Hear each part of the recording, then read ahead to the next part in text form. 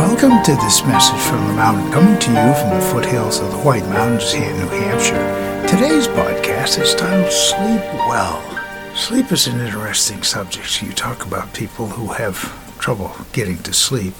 I know I've one that deals with a lot of actually hip pain that causes me to be awake. And I had a philosophy before that happened, when I would wake up in the middle of the night. If I tried to get back to sleep, I'd stay awake. So I would just be grateful for where I was at that time, and just pretty quick I'd go back to sleep. And I still do that today, even if I'm uncomfortable. And it's amazing how you'll drift off, but the sleeping patterns for a lot of people are caused by stress or for different reasons.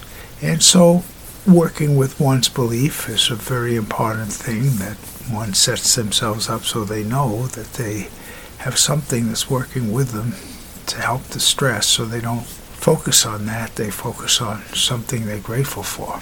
Nature is also really big in guiding people to sleep.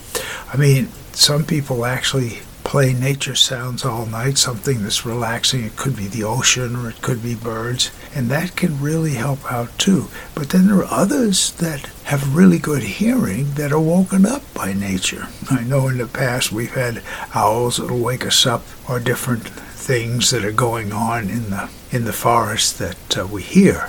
So each person has a way of sleeping at their own pace, at their own time. It comes back to that essence of giving oneself permission to take the risk of allowing themselves to just trust in the sleep. My name is Michael Hathaway, and this is Message from the Mountain. It is my prayer these words are right and good for you whenever you hear them. Thank you so much for listening.